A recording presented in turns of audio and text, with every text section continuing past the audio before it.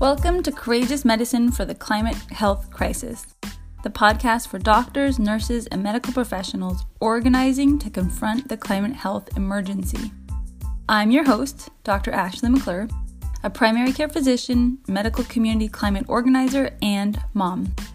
Join me for these personal conversations with inspirational colleagues and visionary health equity advocates who are taking our oath to do no harm as a call to action to lead our medical community and healthcare institutions in calling for equitable climate action in order to realize the healthier, safer, and fairer world that is possible for all our children.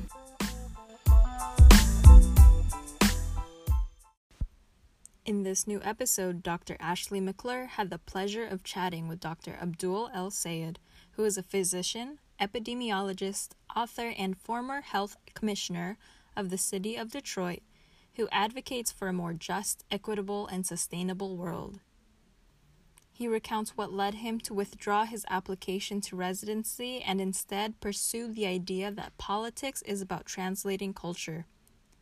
Keep listening to hear why he believes he is an accidental environmentalist and how his upbringing contributed towards his diverse pursuits in politics, public health, and education. The first I heard of your work was through your having spoken at the PSR Oil and Gas Conference several months ago, and everybody who heard you was blown away by how powerful of a speaker you are. And since then, I've done a lot of reading of your incredible work, your books, your podcast, and I'm really excited to have you here. But it'd be great to hear in your own words if you could introduce yourself to our listeners. Yeah, well, that's kind of you to say. My name is Dr. Abdul El-Sayed. I am a physician and epidemiologist. I spend most of my days writing and advocating for a more just, equitable, and sustainable world. And my focus is on American health equity, health access, and environmental justice. And I used to be the health commissioner for the city of Detroit. I ran for governor in 2018 in the state of Michigan. And currently I host a podcast called America Dissected. I write a newsletter called The Incision. And I've written a couple books in the last year, one called Healing Politics, A Doctor's Journey into the Heart of Our Political Epidemic, and the second called Medicare for All, A Citizen's Guide with my co-author, Dr. Micah Johnson. Amazing. And we'll include all of those, your incredible work, in the show notes. So can we go way back to what led you into medicine? How did this become your profession? I grew up just outside Detroit, and I was raised by my father, who's an Egyptian immigrant, and my stepmother, who's a daughter of the American Revolution.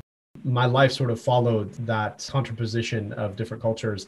I'd often, be on a plane to Egypt before school was even out, where I would spend time with my grandmother, aunts and uncles, and cousins in Alexandria, a working class part of Alexandria where my father grew up. My grandmother is the smartest, wisest person I've ever met, but she never got to go to school. She just had this incredible wisdom about her. And her life was an exemplar of the differences in access to basic health and health care that people get. She gave birth to 8 children, 2 of whom died before the age of 1, for a personal infant mortality rate of 25%. And the crazy thing is that I would see the differences in access to a long, healthy life across the 15 hours that I would travel to go to Egypt. And that was about 10 years difference in life expectancy. And I, of course, didn't have the language to be able to articulate that at the time, but you could see it written in the different health outcomes that people faced across my family and that community. But the crazy thing is I could go 15 minutes into the city of Detroit and cross the same 10-year life expectancy chasm. And that to me became a reason for working. I wanted to do something about the differences in the access to a long, healthy life that different people have as a function of their life circumstances. And that led me to a career in medicine, but it also led me ultimately out of a career in medicine. I don't practice, and in large part because I came to appreciate in the context of my training that in so many ways, the healthcare system that we are doomed to practice in this country for now is one that often doesn't only fail to correct those differences. It's often a tool through which those differences are multiplied and exacerbated. That is why I've focused mainly on public health and health advocacy in my career. The kind of downstream repair shops, as Don Berwick calls them, they don't remedy the equity issues that people come to us with. What was your transition like from clinical medicine to kind of trying to address the social determinants that that you couldn't address as a clinical physician? It meant that I just didn't do a residency. I'd gone as far to apply for residency and then pulled my application. And I pulled my application after an experience with a patient who was exactly the kind of patient I wanted to take care of, somebody who didn't get to graduate high school, who had been inebriated, fallen, hit her head in the morning, got to our emergency department, and the emergency room doctor wanted to deny her a CT despite a welt on her head.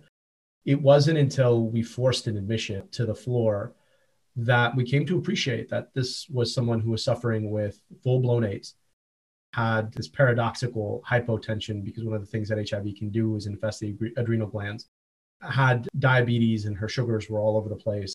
I had an actively bleeding pelvic mass, and we didn't really figure all that out until we actually did a proper history and physical.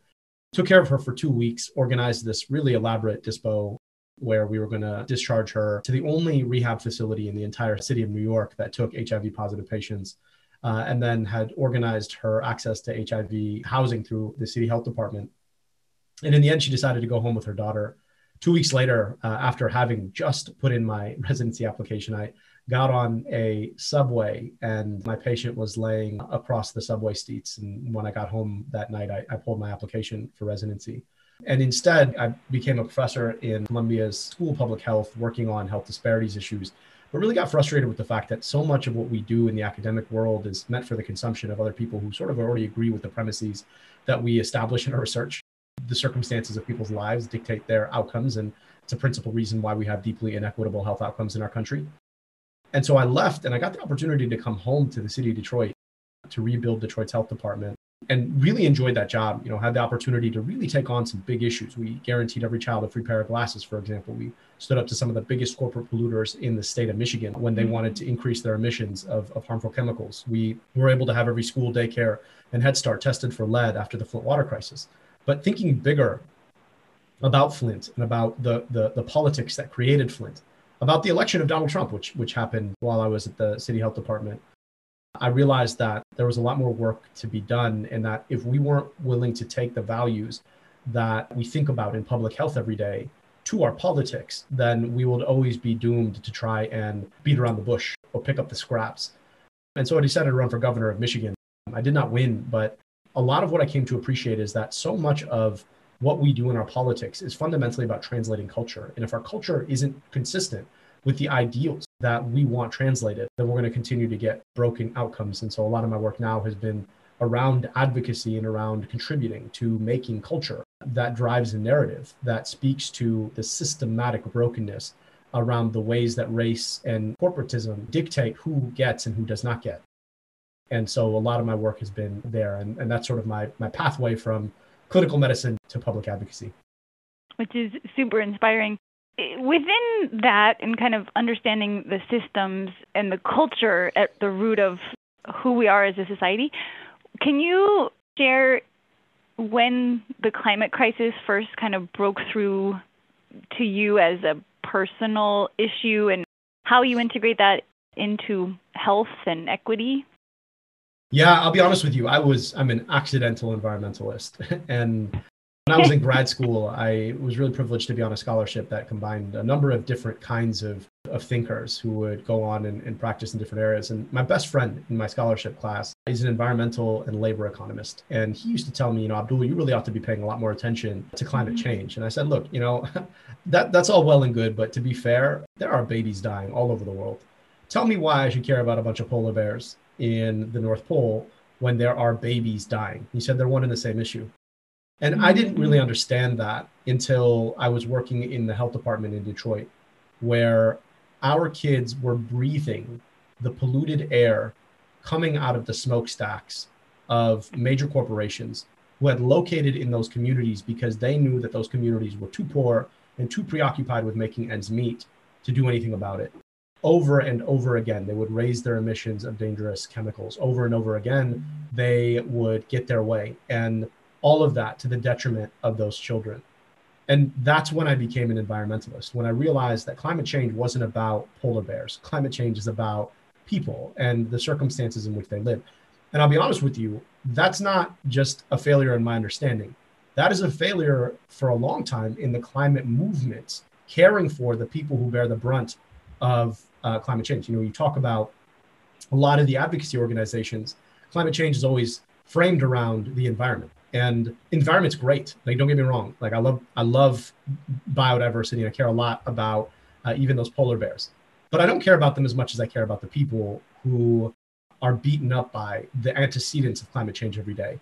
I think we often have read in a lot of the privilege that underlies the environmental movement to fail to articulate that climate change is a deeply human issue, and that it is the humanity underneath the issue that is galvanizing and can bring us all together. And so, I came to appreciate that when I was working in the environmental justice space as a health commissioner. And I think it's really important that we shift our analysis and shift our focus to be highlighting the consequences that those same things that drive climate change do to children all over our country who lack the privilege to be able to breathe clean air and drink clean water every day. So right now in California, we're working on supporting a frontline community-led bill that is aimed at banning fracking and implementing health and safety setbacks so you can't have children's playgrounds beside fracking operations. And I'm curious if you could share any tips or hard-won lessons on how to engage, having privilege, being a physician, how to engage in partnership with environmental justice community leaders, because I think it's an art that I'm trying to learn. But can you share, in your experience, how that relationship was built? To our credit, when we approached this as a department, we recognized that there had been some great leadership on the ground far before we ever stepped in. And that at best, what we could do is to create a platform that would center and articulate the needs and worries of communities that are frontline every single day and amplify them. And I think sometimes when we, when folks with privilege step into these spaces, they do so with the right goals and ideals. But there is an expectation that these folks had been waiting all along for us to get here. That centers us rather than centering folks who are being affected. It's also quite arrogant, right? It brings a level of arrogance saying that you all are helpless and the only way that you succeed is with our help. And so I think there is a way of saying, well, how can we bring the kind of privilege that we bring to bear, but do so in a spirit of humility and in a way that centers those folks and gives them not only agency, but power in these discussions, and allows them to guide us with respect to where we place that privilege and how we do that thing. And I think that's one of the most important things. The other piece of this is that I think sometimes we forget as doctors, like the single thing that you learn, if you're open to that kind of learning, that is so profoundly powerful, is the capacity to listen to pain. And we don't sort of think about that as what you learn in medical school, right? But it's one of the most powerful things that you learn. And it's one of the most important tools that you can bring to any given circumstance, the ability to listen to pain and to center that pain and to appreciate that pain and to have an honest conversation with that pain. And also the ability to speak truth to pain, right? The ability to say, all right, well, I understand that you're experiencing this pain, and as a physician, I'm not. But let me bring to bear what knowledge and expertise I have to empower you through this pain, and that together we can do this thing that benefits you. But there's a humility that has to come with that. And unfortunately, where doctors go wrong is where they assume they have all the answers because they have all the knowledge. And that's just not the case, right? Every patient is an expert in their own pathology. Every community is an expert in their own pain. And I think we do our best when we bring that tool of being able to center that pain and center that person and bring what tools we can to empower that person to be an agent and to be the wielder of power in their own healing and in their own advancement. Somebody recently kind of articulated it well, that their mission is to bring the people closest to the problem to write the solutions. And I think that theme just needs to be, I need reminding every single day. And one of your quotes is that politics is medicine on a grand scale. I'm curious about, how do you see your leadership in universal healthcare and Medicare for all? How does that intersect with environmental justice and climate, and also racial justice? If you could, how do you see those all being interrelated? I have to credit Rudolf Virchow for that first quote. And he was sort of the first physician politician of renown, and he's just a brilliant human being in every way.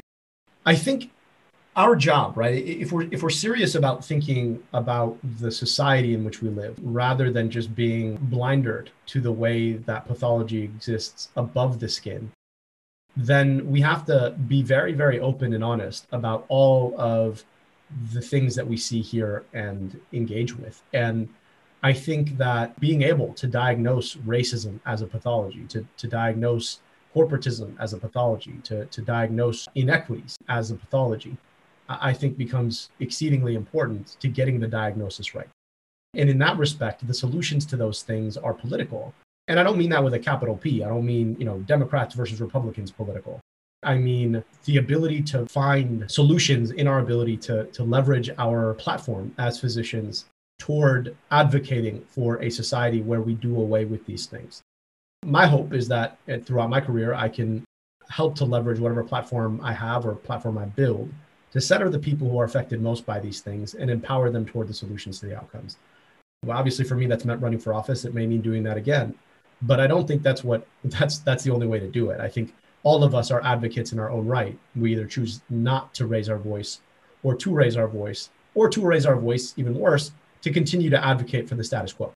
We are constantly choosing how to engage as advocates. And I think we have a deep responsibility to the privilege we have to be able to advocate on behalf of our patients beyond simply diagnosing their pathology and trying to treat it, but to diagnose their society's pathology and trying to treat it. In closing, if somebody came to you and said, okay, so I really understand that the social determinants are something that I have a professional responsibility to engage in as a physician, what do I do? If they weren't going to run for office, where would you recommend people start? How well do you know your local public officials, and how often do you advocate to them about the issues that matter for your patients? B, are you engaged with organizing groups, whether it's Physicians for Human Rights or PNHP or the local Sunrise Movement or whomever else it is, to advocate for broader change? C, are you bringing that advocacy into your workplace with you, whether you are talking to other physicians or talking to other healthcare providers or talking to patients, right, to help them to understand the world in which they live and their own voice in it? All of those things matter. And, you don't have to be an organizer with a capital O, right? All of us, again, are advocates and organizers. It's just, what are we organizing for and how loudly are we doing it? I would encourage you to stay engaged with your local politics, to stay engaged with your national politics, and to put time aside into advocating for a world that would be kinder and more empathic to your patients. And if you're doing that, I think you're meeting those responsibilities. And it may be that for you, you say, you know what, I'm going to run for town council, or I'm going to run for Congress, or that's great. But it doesn't have to mean that. But it does have to mean that those opportunities that you can take to be advocating for your patients outside of the clinic, outside the hospital, that you take those opportunities and you take them seriously, just like you take your training seriously and your work with your patients seriously. I know you have to run, but could you share what should we be looking out for your horizon in your work in the next few months or year? Well, yeah, no, I hope folks will check out the Incision. It's at incision.substack.com. And I write on, all of the broader issues relative to health and health outcomes. If you haven't checked out the book, Medicare for All, A Citizen's Guide, I hope that it's something that is empowering. And even as a practitioner in the space, what we really wanted it to be is a tool set, a toolkit for helping people find themselves in the struggle for true universal healthcare in our country. Lastly, I'd say that I try and stay active on social media, so I hope folks will find me there. Thank you so much for your leadership and insight and time. I really, really appreciate it. Ashley, I really appreciate you having me. It was a real privilege, and I hope that we can stay in close contact in this fight together, and really grateful to you for your voice and your platform.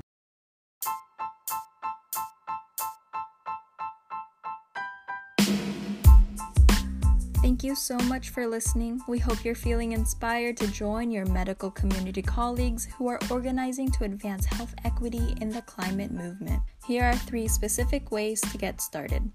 If you live in California, please join us by visiting climatehealthnow.org and introduce yourself and become a member by emailing us at caclimatehealthnow@gmail.com. If you live outside California, we recommend you find your state clinicians for Climate Action Group by visiting the Medical Society Consortium on Climate and Health's website at medsocieties4climatehealth.org/about/affiliates. Lastly, please check out Dr. Abdul El-Sayed's books, Healing Politics, A Doctor's Journey into the Heart of Our Political Epidemic, and Medicare for All, A Citizen's Guide, his newsletter, The Incision, and his podcast, America Dissected. As always, all of this information and their links will be posted in the episode description. This is Angela Geronimo. Until next week, stay humble, spread awareness, and share these ongoing conversations with your colleagues. Thank you.